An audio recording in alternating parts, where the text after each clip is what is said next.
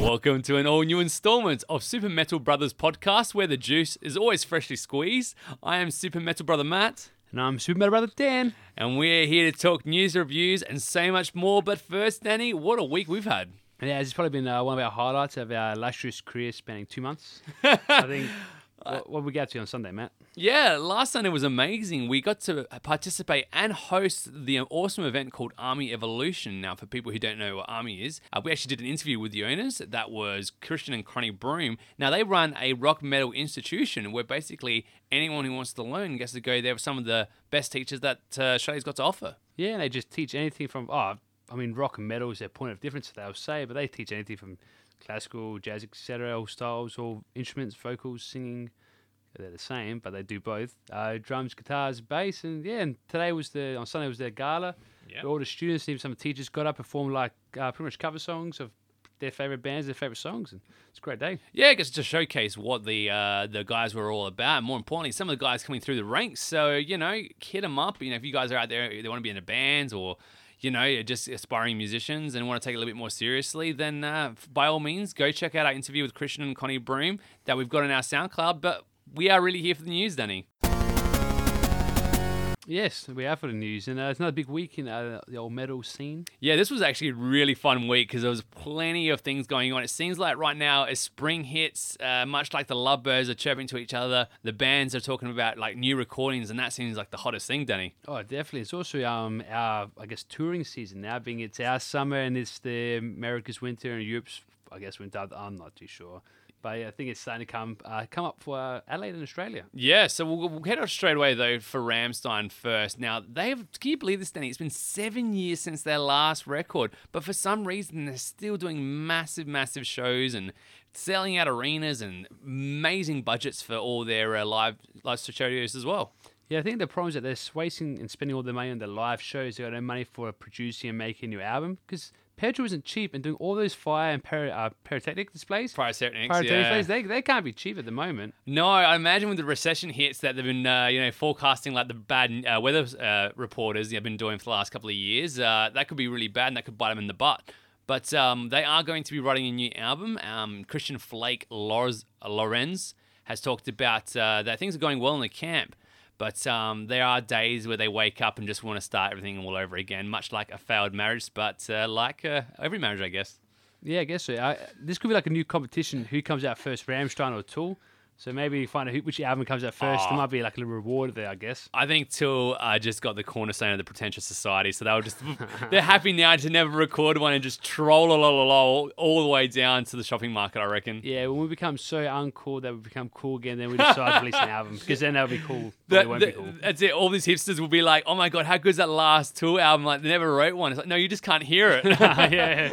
Yeah, you got to think of the notes they're not playing. Oh my god! But funny enough, Tin Lindemann, who's obviously in Rammstein, is actually so busy. He's thinking about doing it again with Pete Tagren from Hypocrisy, right? And you obviously know they did that project together called Lindemann. Now, Pete Tagren has actually come out and said he wants more further activity and he wants possible tours and another EP release with the lead singer from Rammstein. Danny, that's amazing. That's a lot of work for this guy. Look, a lot of these bands these days, a lot of musicians getting diversify, man. Improve your income streams, whatever's working, whatever's hot, whatever's fresh. I'm pretty cool now. That's a lingo. You just want to go with the flow, and maybe enjoy writing for these bands more. Now, we hear the concept or the saying going, every grey cloud has a silver lining. So basically every bad thing has a good thing about it. But what's the opposite, Danny? I guess every white cloud has a black surrounding, or? So the opposite of every cloud has a silver lining. Yeah.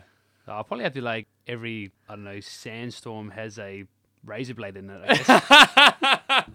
Well, this is definitely the razor blade to the story, because unfortunately... Why is something good with something bad in it? What's something good with something bad in it? Strawberries. No, apples with razor blades. There you go. The toffee apple with the razor blade. That's right. We're gonna get Supernatural going on in this house. But unfortunately for Hypocrisy fans, Pete has acknowledged that yes, he is pretty busy, and no, he hasn't got enough time for Hypocrisy. So when he has time for it, he will do it, which puts Super Metal Brother Matt in a super sad state, Danny. Yeah, true. But there's other half Hypocrisy mishmash. He's got that Pain album coming out soon, and that's part of Hypocrisy there. Yeah, look after that on the Super Metal Brothers podcast. Another band that's coming through the writing process, but this one in particular has received critical acclaim. It's not just a buzzword you just see on Facebook. This is actually legit from Metal Injection.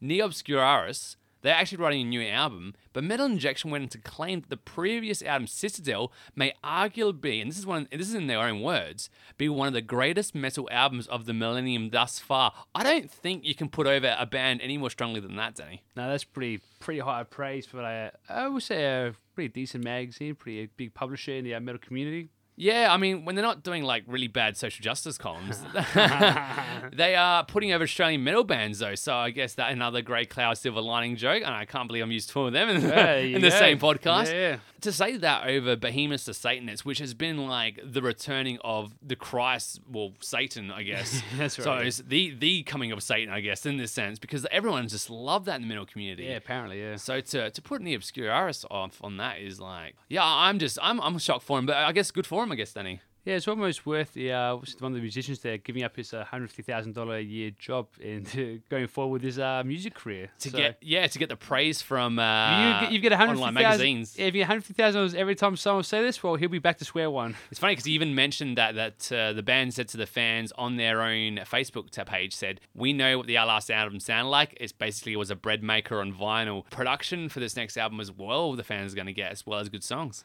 Yeah, I don't know about this whole vinyl phase at the moment. I haven't really looked into it because I buy the old school vinyls. Are people just like recording new songs and new albums on vinyl, but through digital means? No, they were just saying it because the other albums sound like crap. So the bread maker on the vinyl was just the joke about it. The joke? Yeah, that was the joke. See, yeah, you got lost on us. We're not the super smart brothers. No, it's not this early in the week, man. We'll push forward to our news story. This one actually affects all the Australians here. Richard Di Natale, you'd know him as the Green Senator. He's actually pushed forth that pill testing at festivals should be the mandatory thing, but removing sniffer dogs as well. And he wants this passed through the Senate, Danny. Now, he's claiming that deaths of 6 people a day is from overdosing, and that could be preventable with this new idea. I mean, it could be preventable. We don't have 6 people dying from concerts today. What's he saying? All those people die at concerts? I don't get it. Either we have concerts every day and 6 people died, or we need sniffer dogs, or we need pill testing in houses, or where are less these, sniffer dogs. Where are these concerts and where's our invite? So we've MC'd. We can show we can MC. I don't understand what's happening here. I guess it was kind of a bad analogy. I thought in his head he was saying the right thing, and we do agree that obviously we want to see people safe and we don't want to do the wrong thing. And in this way, I guess is making sure those people who do want to have that kind of fun being looked after. Yeah, a bit of imagination from our senator, I think. Yeah, it's all the rage, or should I say, it's all the rave, in Europe. Bad joke. Yeah, and apparently this is happening in Europe quite often now, where they actually do this. They test, you bring them your drug. It's all unanimous, and they do a scraping. Yeah. And they test what the levels are. For starters, you can be pissed off. Like if a guy gives you a drug and there's like half the active ingredient, and you can change dealer. Yeah. It's like, sorry, this thing is a minty. Why, that son of a bitch! Again. That's why I haven't got plaque, though. Yeah, that's it. Bill Ward slams Ozzy Osbourne, Danny. Now, this is flated and as confusing as I tried to read it a bunch of times. But I guess the cover note, the back bio, often those hard book covers you get those novels. Like a jacket. Yeah, the blurb basically, the blurb basically says, Bill Ward, Ozzy said that Bill Ward was going to, do this thing and promised the fans that he was going to do a show, but Bill Ward was like, no, I never promised that. Ozzy Osbourne's a liar. Then Ozzy Osbourne's like, I don't know why he's so upset with me all the time. Basically, this is like a 2 and 4th, and it just seems like this will not work out. Unfortunate for fans who want to see that work out for them for their Birmingham show. Yeah, this seems like a very slow tennis match between these two. Because every month, one will return serve, and a month later, return serve. And I guess because of the age, it takes him a while to return the tennis ball. So I see why it takes him a long time to get around. But they have that therapy, like the massager there. Like, oh, Bill Ward just said something to me, nurse. It's like rubbing the oil. You gotta rehab for like a month to get the strength to come back at him. Yeah, maybe that's why the infidelity that Ozzy Osbourne's been doing, he's has to get him through the hard times. He's like, look, I'm gonna need at least 7 infidelities now, 7 ladies to help me out through this problem I'm having. Yeah, that Bill Ward boy, and that's at least 5 ladies. That one. So I need at least 5 women, 5 sexual addictions. Yeah, that's why. I'm sure Sharon's like, look, I get the first 6, honey, but really, the hairdresser wasn't necessary, and she was a jerk.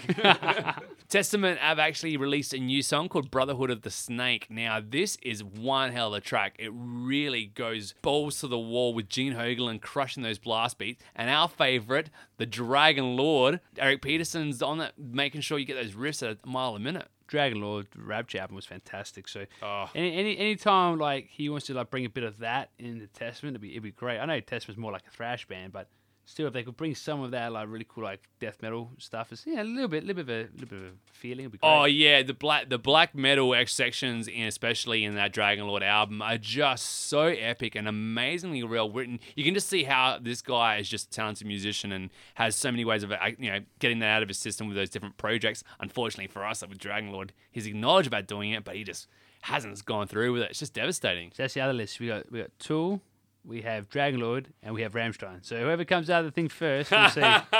Yeah, my money would be on Rammstein, but I would trade in. I'd sell organs just to hear a demo track from a latest Dragon Lord EP. We'll have to wait for that one, Danny. Yeah, I thought you were going to save those organs for Nevermore. Apparently not. Oh, yeah, look, another time, man. I've got other things I'm going to sell. Probably loved ones or something. Yeah, true. You don't love me. Hey, Danny. Hey, Matt.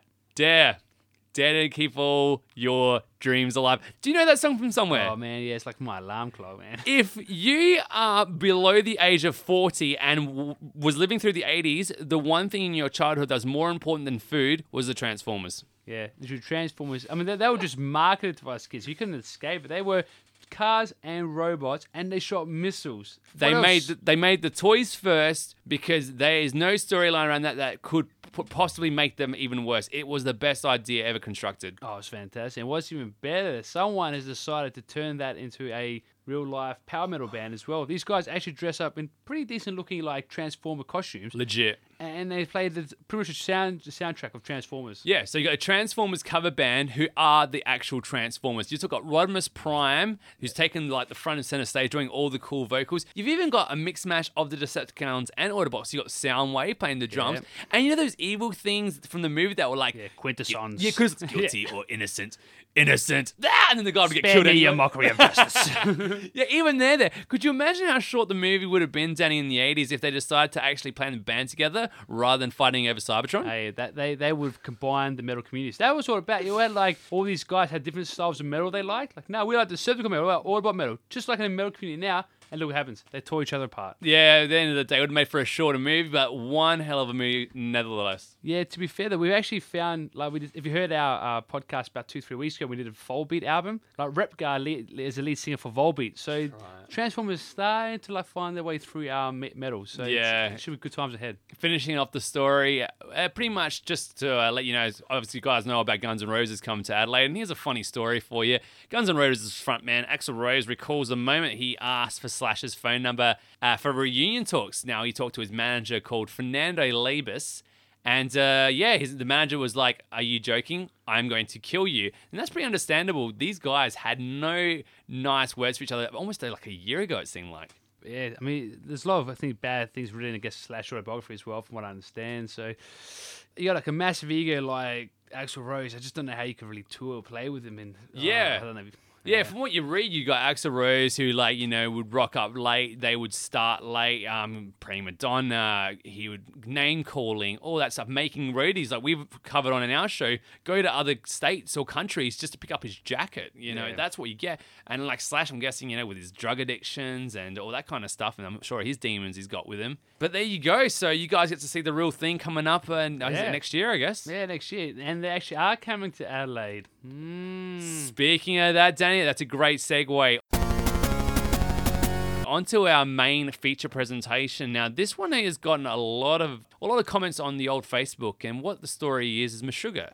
Now, this isn't a slant against Meshuggah. Meshuggah are doing a tour across Australia and New Zealand. It's funny enough, again, a band that has overlooked Adelaide in favour for those eastern states. Danny, this isn't a rare occurrence. We've seen big bands before in the past miss Adelaide too. It kind of like went away for a bit. We seem to be getting quite a bit, but now it seems to like rear its ugly head, and like hemorrhoids has come back in there, and it's a pain in the ass. Yeah, and like hemorrhoids, this one's violent and ass-thrashingly bad. We've actually missed, and I guess, you know, Symphony X have not come here. We've missed out on Blind Guardian. We've also missed out in the past with Behemoth. They have done one here as well, but they have also overlooked us off the one time. Even Slipknot, though. Devin Townsend, Slipknot. You know, this is a list. Even Lamb of God potentially were going to miss us, but we got quite lucky with that. So our idea, we sent it to our fans on the old Facebook, and we got a couple of them commenting. And Danny, I want to get your opinion first, though. From a scale of what you might think, it might be the fans, it might be the touring labels, it might just be the Adelaide as a whole. Why are they missing Adelaide? That's a fair question, man. I mean, this is a whole can of worms here. The first one, I think one of our, let's say, fans or respondents on Facebook said it was due to poor ticket sales. And I mean, that's always a go-to move, poor ticket sales, because we're not the biggest population. If the bands aren't the biggest band, we just won't tag along. I guess the other issue is, well, LA people, they seem to be a bit more followers. So if a massive band comes, they all seem to come down. Just like when Soundwave was at its peak, everybody would go to Soundwave to watch Metallica and stuff play live, but you would never see those people at like local gigs. So it could be, and so there's all like that's pretty much the whole poor ticket sales, I guess. Yeah, and it doesn't just stretch out to music; it stretches out to entertainment as well, especially with the wrestling. Now it feels like they have come here before, they get a taste for it, and they're just like, well, it's probably not worth coming back.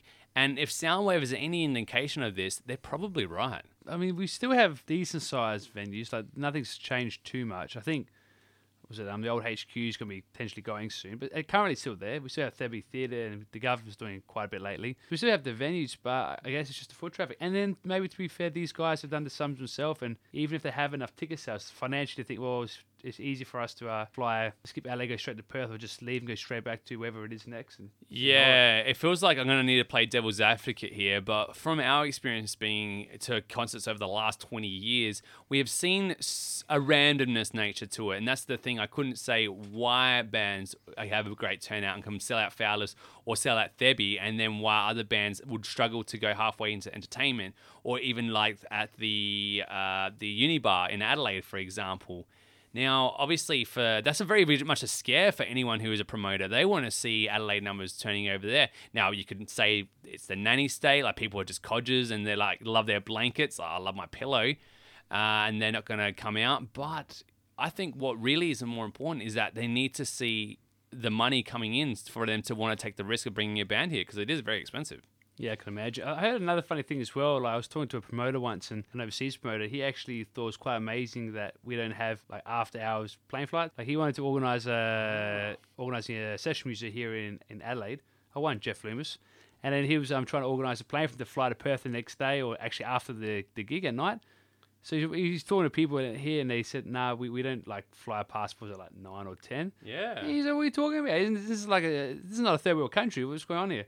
And they're like, yeah, so he was pretty stunned. So maybe there's also logistical areas about. So like maybe for us, they don't bring it here because they need to make sure there's certain numbers just so they can afford a hotel room that's close to the city. And we know hotel rooms in the city aren't cheap. So maybe that's another reason. What we need to do is not to encourage more fans to get out there, but to change the airport. So we just got a new airport. What's the big deal? Yeah, our mate brought their plane here, so that's something. So that's what we need to do. Get bands to buy themselves airplanes. Oh yeah, it's not that hard. I mean, I made them selling their plane. That's going to be picked up for only cheap. So fans, we've just solved the problem for you. What you need to do is go to every band that comes to Adelaide and say, please buy yourself a Concorde. Then that way you can park your plane at the Adelaide airport and just sleep in your plane, so you can go taxi an extra the next day. So Anthony, once you own your home, there's like no overheads. You just look at the money rake in. Once you buy your plane, you pay yourself off. It's so really, Meshuggah are incredibly selfish because they haven't bought a plane yet. Yeah, exactly right. I mean, bunch of bastards. Oh, jeez. I mean, come on. Even rappers can afford planes, and I'm pretty sure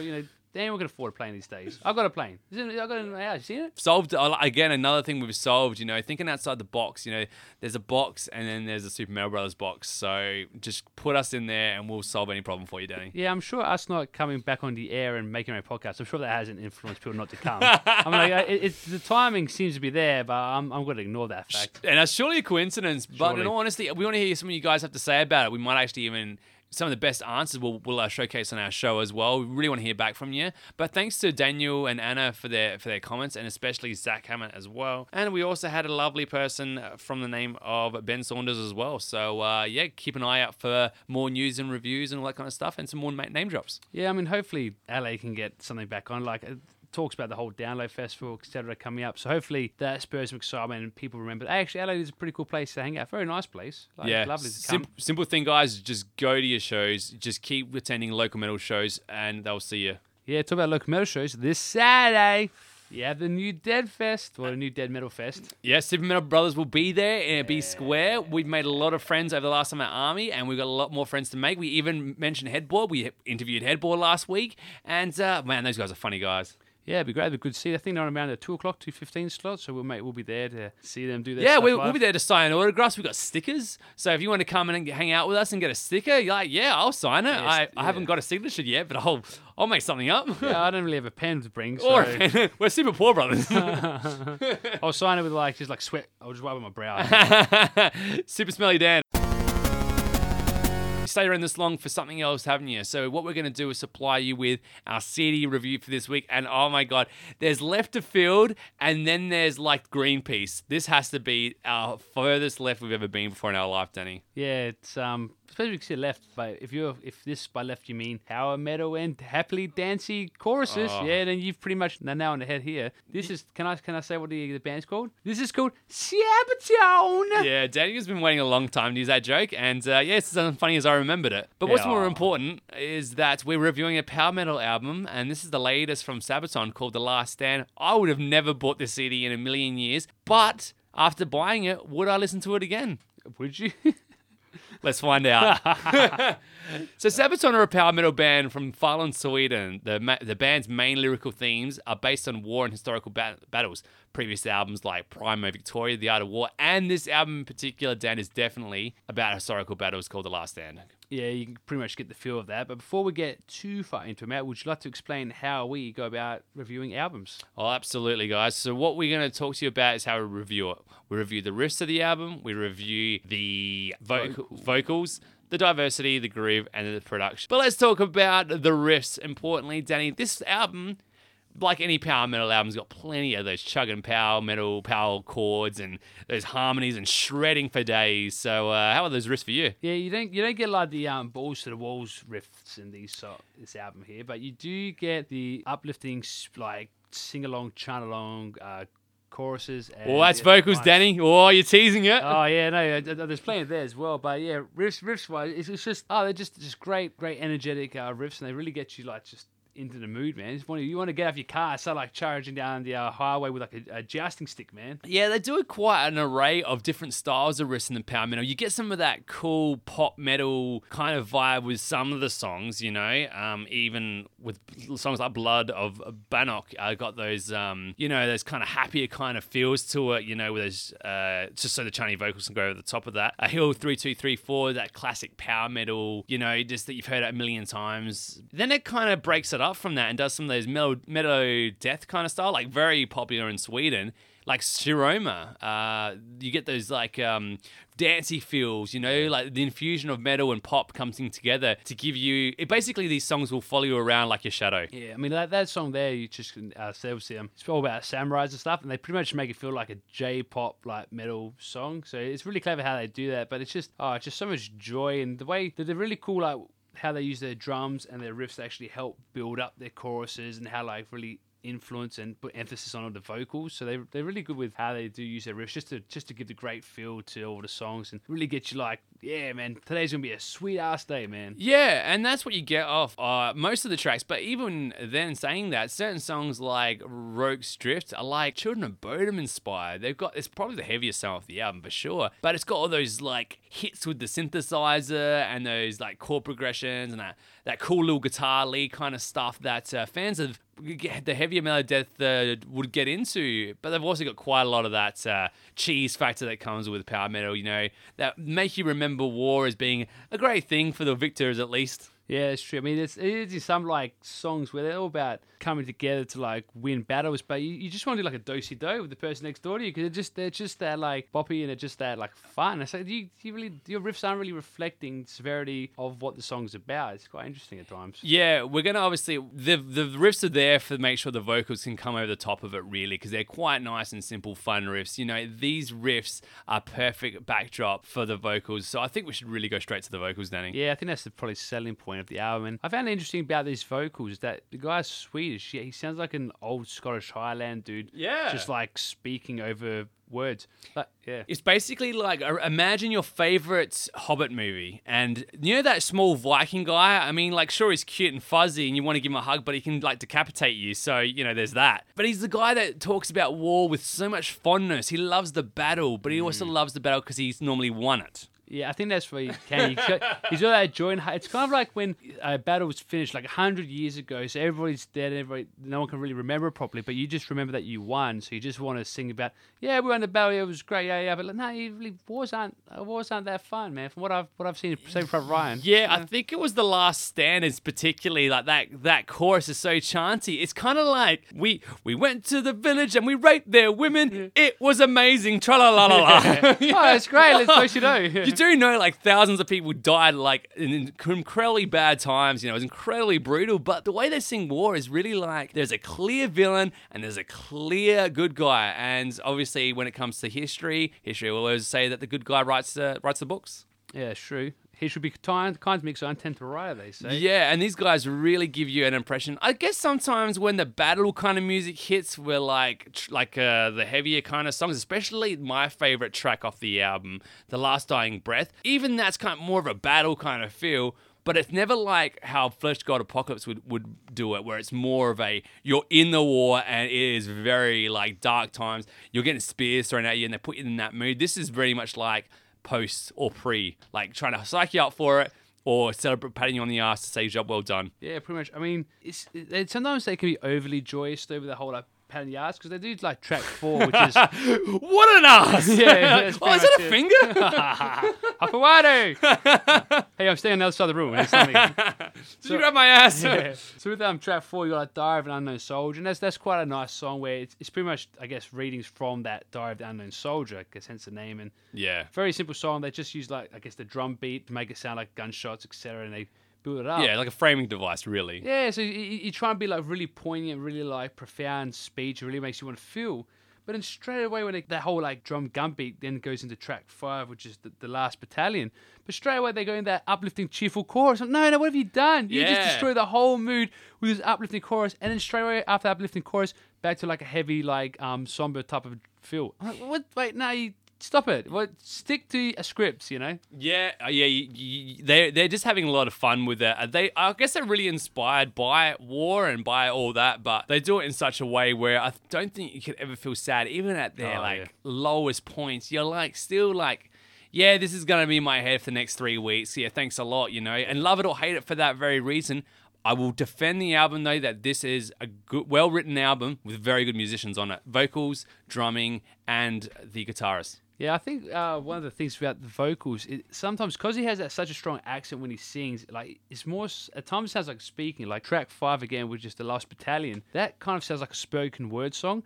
So from what I feel, it's like they went to like a pub with this old wise guy in a corner who just tells tales of the olden days, and they went up to him and said, "Go on, Jorgen, please tell us the story of the last battle again." He goes, and then what they did, they just like record him, and then they just put like a backing track to him speaking, and that's how they come the song. It's just him speaking to like a melodic tune. And unfortunately, and this is no fault of the album itself, but whenever I listen to this kind of like Dane was saying, the delivery of the vocal passages, it reminds me of everything I hate about musicals and everything I hate about movies with musicals in them. And in South Park made this joke a long time ago, but I'm going to steal it right now because that's what I do. You know how like there's like people just sitting in like a public place, and all of a sudden there's this miraculous choreographed dance number that everyone in the whole thing seems to know in the movie.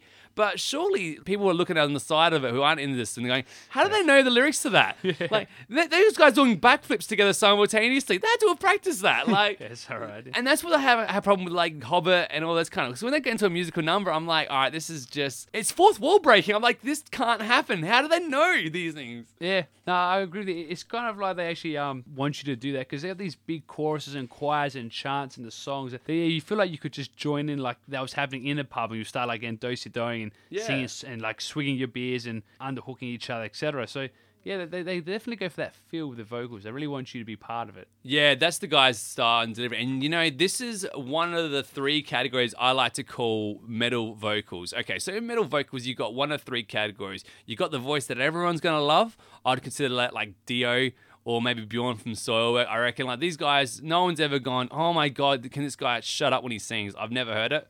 You know, especially in the metal industry, even Rob Halford, I would say, you know, even with that power metal, generally people are like, nah, not for me.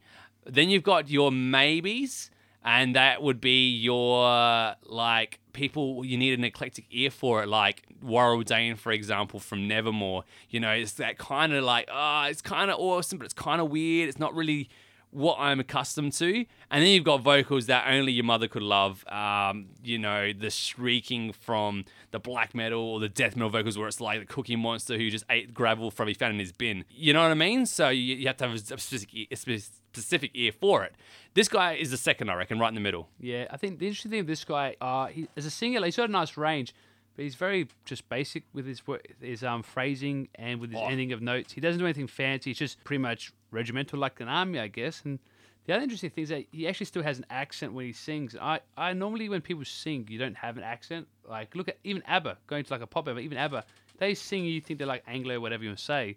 But when they speak, man, that's as thick as a Swedish accent you ever hear. Yeah, well, by their logic, they were saying how they listen to a lot of Western music. So they obviously hear a lot of Western artists, like, you know, the stuff coming from the States, pretty much. That would have been one of the big influences. But this guy's probably like, nah, if it's come from overseas, I don't want to hear it. Apart from Scotland. He must have spent a lot of time his youth in Scotland because he sounds like he's like he's going to do Braveheart. What's really more important, though, is that the lead singer that you're hearing a lot of has actually been there from the beginning, and so is one of the other guys. So you've only got two members from the band, which Joachim Boroden and Pa Sundström. These guys have been around since the 1999. Everyone else is a new member. Oh, well, it's always nice. I mean, yeah. So we talked obviously the vocals and made a ton of jokes to that. Some were good, mine were bad. But we're going to talk about diversity of the album now, which is basically like how all these songs got together. And I can really say that this has got a lot of different styles in it, mostly in a specific kind of kettle. But there are a lot of spices that are thrown in there to make it like one hell of a stew. I mean, like you got anything like thrashy songs. Yep. Which is pretty much track 8, which is Hill 3234, which there's kind of a Metallica influence in the middle of that song, but we won't worry about that. And then you got buy my copyright infringement. Yeah, that's right. If Lars Ulrich hears that, they're sued so badly, man. They're Yeah. not going to go sabotage anymore. They're going to be, we need a Jobicon. Yeah. So we have Da-na-na-na-na. thrash songs. You have like power ballad songs, and you have like Scottish Highlander songs. So Yeah, even with the bagpipes to go right in Even front the of it to bagpipes. symbolise the Scottish Revolution against those pestic British people. And why would you bro. stand up with all that, you know, pie eating and bad spelling and stuff like that, I guess? yeah, knocking the teacups out of their hands. Oh, Yeah, it's tea in the Jerk battle. faces. But yeah, you really get a good inkling to those, those diversity with, like I was saying, that my favorite track in particular, which is like The Last Dying Breath, belongs straight on an episode of Eurovision. It's just ridiculously catchy and everything is so memorable with those synthesizers hitting at the same time. Last Battle, again, these songs are just going to fit right into your favorite UK variety hour. It's very, very much, in fact, every track could almost like be as a commercial success on its own thing. But it's a good gateway for bands getting into, I guess, power metal. Metal, it's maybe. Yeah, it doesn't really have the edge from metal, but Yeah. definitely power metal. It's got it's got a good feel to it, of course. I mean, yeah, the diversity again. Even the songs themselves, they sometimes have a progressive feel where they build up and they break it down a bit into verses. Then they have the really cheery choruses, and then they break up with a nice guitar solo. So they do have a bit of progressive feel to their songs. And I mean, Every song, what it strives to do, it does it correctly because they're always going to be memorable. It's never lazy songwriting where it's like a filler track because you get a sense of the filler where they're just kind of running through the motions. But I really get the feeling that a lot of effort and time went into each song because I am not a power metal fan. I hear Iron Maiden and I'm like, oh my God, how are these guys popular again? old Chestnut cause controversy. I know, right? Like, I just keep losing friends. You know, I make them, I buy them gifts and stuff. I mention Iron Maiden and my chic, like, just whatever of them. And back to Lonely Nights in front of the internet for me, I guess. Yeah, I mean, I guess one thing they have up their sleeves that because the singer has, I guess, the same tone, same delivery, so sing-wise it doesn't do much, but they use the chants and they use the choirs, etc., to help bring that diversity into their songs themselves, so they can build up choruses. They just don't have the choir at all in a song, and just a guy with the singer has kind of two different ways of singing. He has like his like deep normal Scottish breath, and then like higher Scottish breath. Yeah. He has these two registers, kind of like when you play like is it Outrun 2000? We have like low and high. He kind of he has that feel about him. It's like low or high. If you got that joke, welcome aboard. You just got a free taco from Danny because that was a very, very cool analogy. Sure, I I reckon. can't afford that many tacos. As in one. That's all right. Hopefully they do like it, but if not, we can skip over to the next idea. So yeah, look, this album's incredibly diverse. but does it do anything for you as far as a feeling? The groove factor is obviously how it gets you moving around the place. Is this going to be an album that does that for you, Danny? Does it put a nail on your face? Does it make you want to hug? What does it do? What does the album make you? What kind of mood does it put you in? Most of the times you have to say it puts you in a joyous mood. Yeah. Because it's just full of it. The major chords, however they want to phrase the songs, how they use the drums and the guitars to build up their like chorus where you just want to sing along and start wanting to learn how to line dance. Yeah, the funny thing about this album is I remember that I guess the biggest grievance I have with this album isn't the album itself, but the front cover it comes with the album is so like brutal and it looks incredibly full of emotion. The guys there and holding these like muskets and they look like they're in real big trouble. So much emotions pouring out the pages almost. And when I heard the album, I'm like, hold on, this doesn't look anything like. It's like getting the flyer for a book with Fabio on the front and realizing it's a murder mystery. Okay, yeah, that's different. Yeah, fine, mate, you can say if you want, but yeah, groove. Yeah, I mean, you don't really have like groove. Let's say like Gojira type of groove. This is just more like it has good feeling and puts you in a mood rather than a groove. Yeah, that's what I get. It puts you in a great mood. That's why I was saying about the artwork in the front. I'm like, I thought I was expecting like a brutalness of just brooding, painful times and that. But I would have thought that the cover for Magic Online would have fit right in the cover of this artwork and saved me the trouble. But never mind.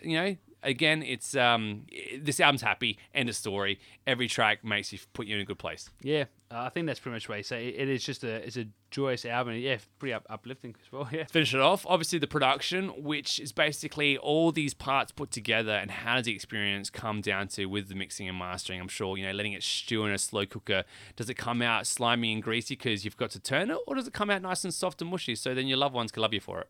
If I had to pick those two, I'll go for the soft and mushy version. Yeah, absolutely. Also with a bit of syrup on top because it gets a bit sweet afterwards. So. Yeah, not only is this album sweet, this album is sleeker than an Asian in a Mitsubishi Lancer doing drifts in car parks, Danny. Yeah, I think that's the number 9 track where it's pretty much like a J-pop song. I guess that's where you get influence. That song could be the backing track of those old like overhead playing games like 1942 and stuff. That comes straight out of that. Yeah, look, at the end of the day, every musician on this is very, very good. They get to showcase their abilities, albeit briefly in some tracks, because generally it's always about the song, I'm sure the solos, the guitar stretches his wings, maybe a drummer does something like cool little double kick part and that.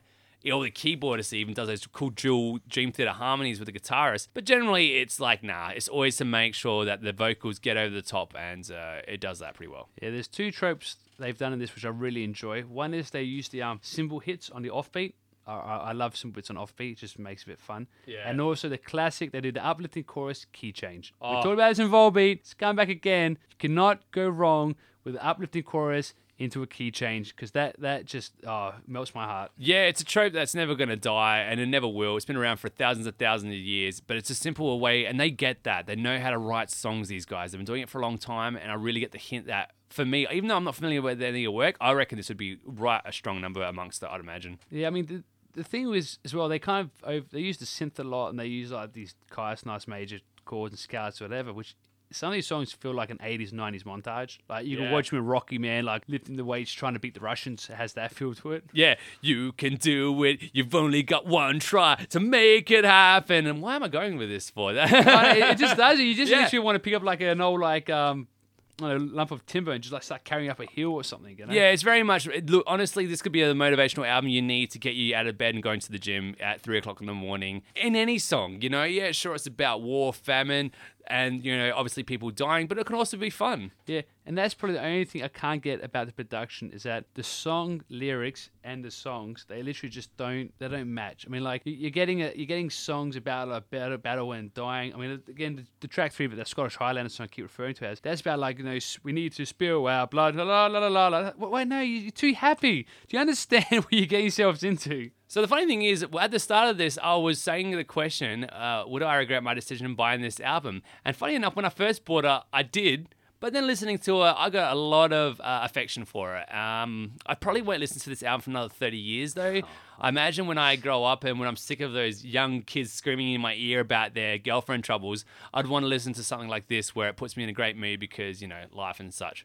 So in saying that, these guys have done very, very well, and they deserve the reason why Nuclear Blast has pushed that and push that they have. This thing is advertised everywhere. We even bought in JB Hi-Fi, so it shows you how, I guess, big these guys are. That's right. They got good quality film clips, so... if I was a record label, I'd be pushing these guys because power metal is incredibly accessible. And anyone who out there who has a nice Earth record, a Iron Maiden record, even who like people like Malmsteen from the mid '90s, or that pop metal stuff. Even like Lord from Australia has the same feel, Yeah, that's right. Again, I can't say that it's a bad album, even if I might not love it, but I would definitely highly recommend it. Yeah, no, good album. That's enjoyable. So there you go, guys. If that speaks to your interests, go ahead and go out and buy the Sabaton album. But we've got some more plans for the listeners over the next couple of weeks, Danny. First, we'll see you all, I guess, at the New Dead Fest on Saturday, but we have a couple of more interviews coming up. So, yeah, and the one that's being dropped this Saturday for you guys out there who are really interested is Mitch Alexander from Eye of the Enemy. This is no such band. This is one of the best Australian metal bands going around right now. Yeah, Matt rates him. Matt owns their CD, and Matt really loves them. I got the Vengeance Paradox, and I heard it, and I was like, these guys need to be playing with big bands, and big bands they have been playing with. You can hear these guys play with some of the biggest of bands that like Fear Factory, or I think Children of Bodom, Bellacore, for example. These guys have played with them, and they deserve to. They are at the top of their peak right now. Yeah, so stick around for that on Saturday. But I guess that's probably us for today, man. Yeah, absolutely, guys. It's been an absolute pleasure being back on here at the show. Daniel's shoulders are more sore than usual, unfortunately, but thanks for carrying me through it, Danny. You're welcome, Matt. Yeah. One day. Until next week, guys, I'm Super Metal Brother Matt. And I'm Super Metal Brother Dan. We've been the Super Metal Brothers. Thank you so much for listening, and we'll catch you next week.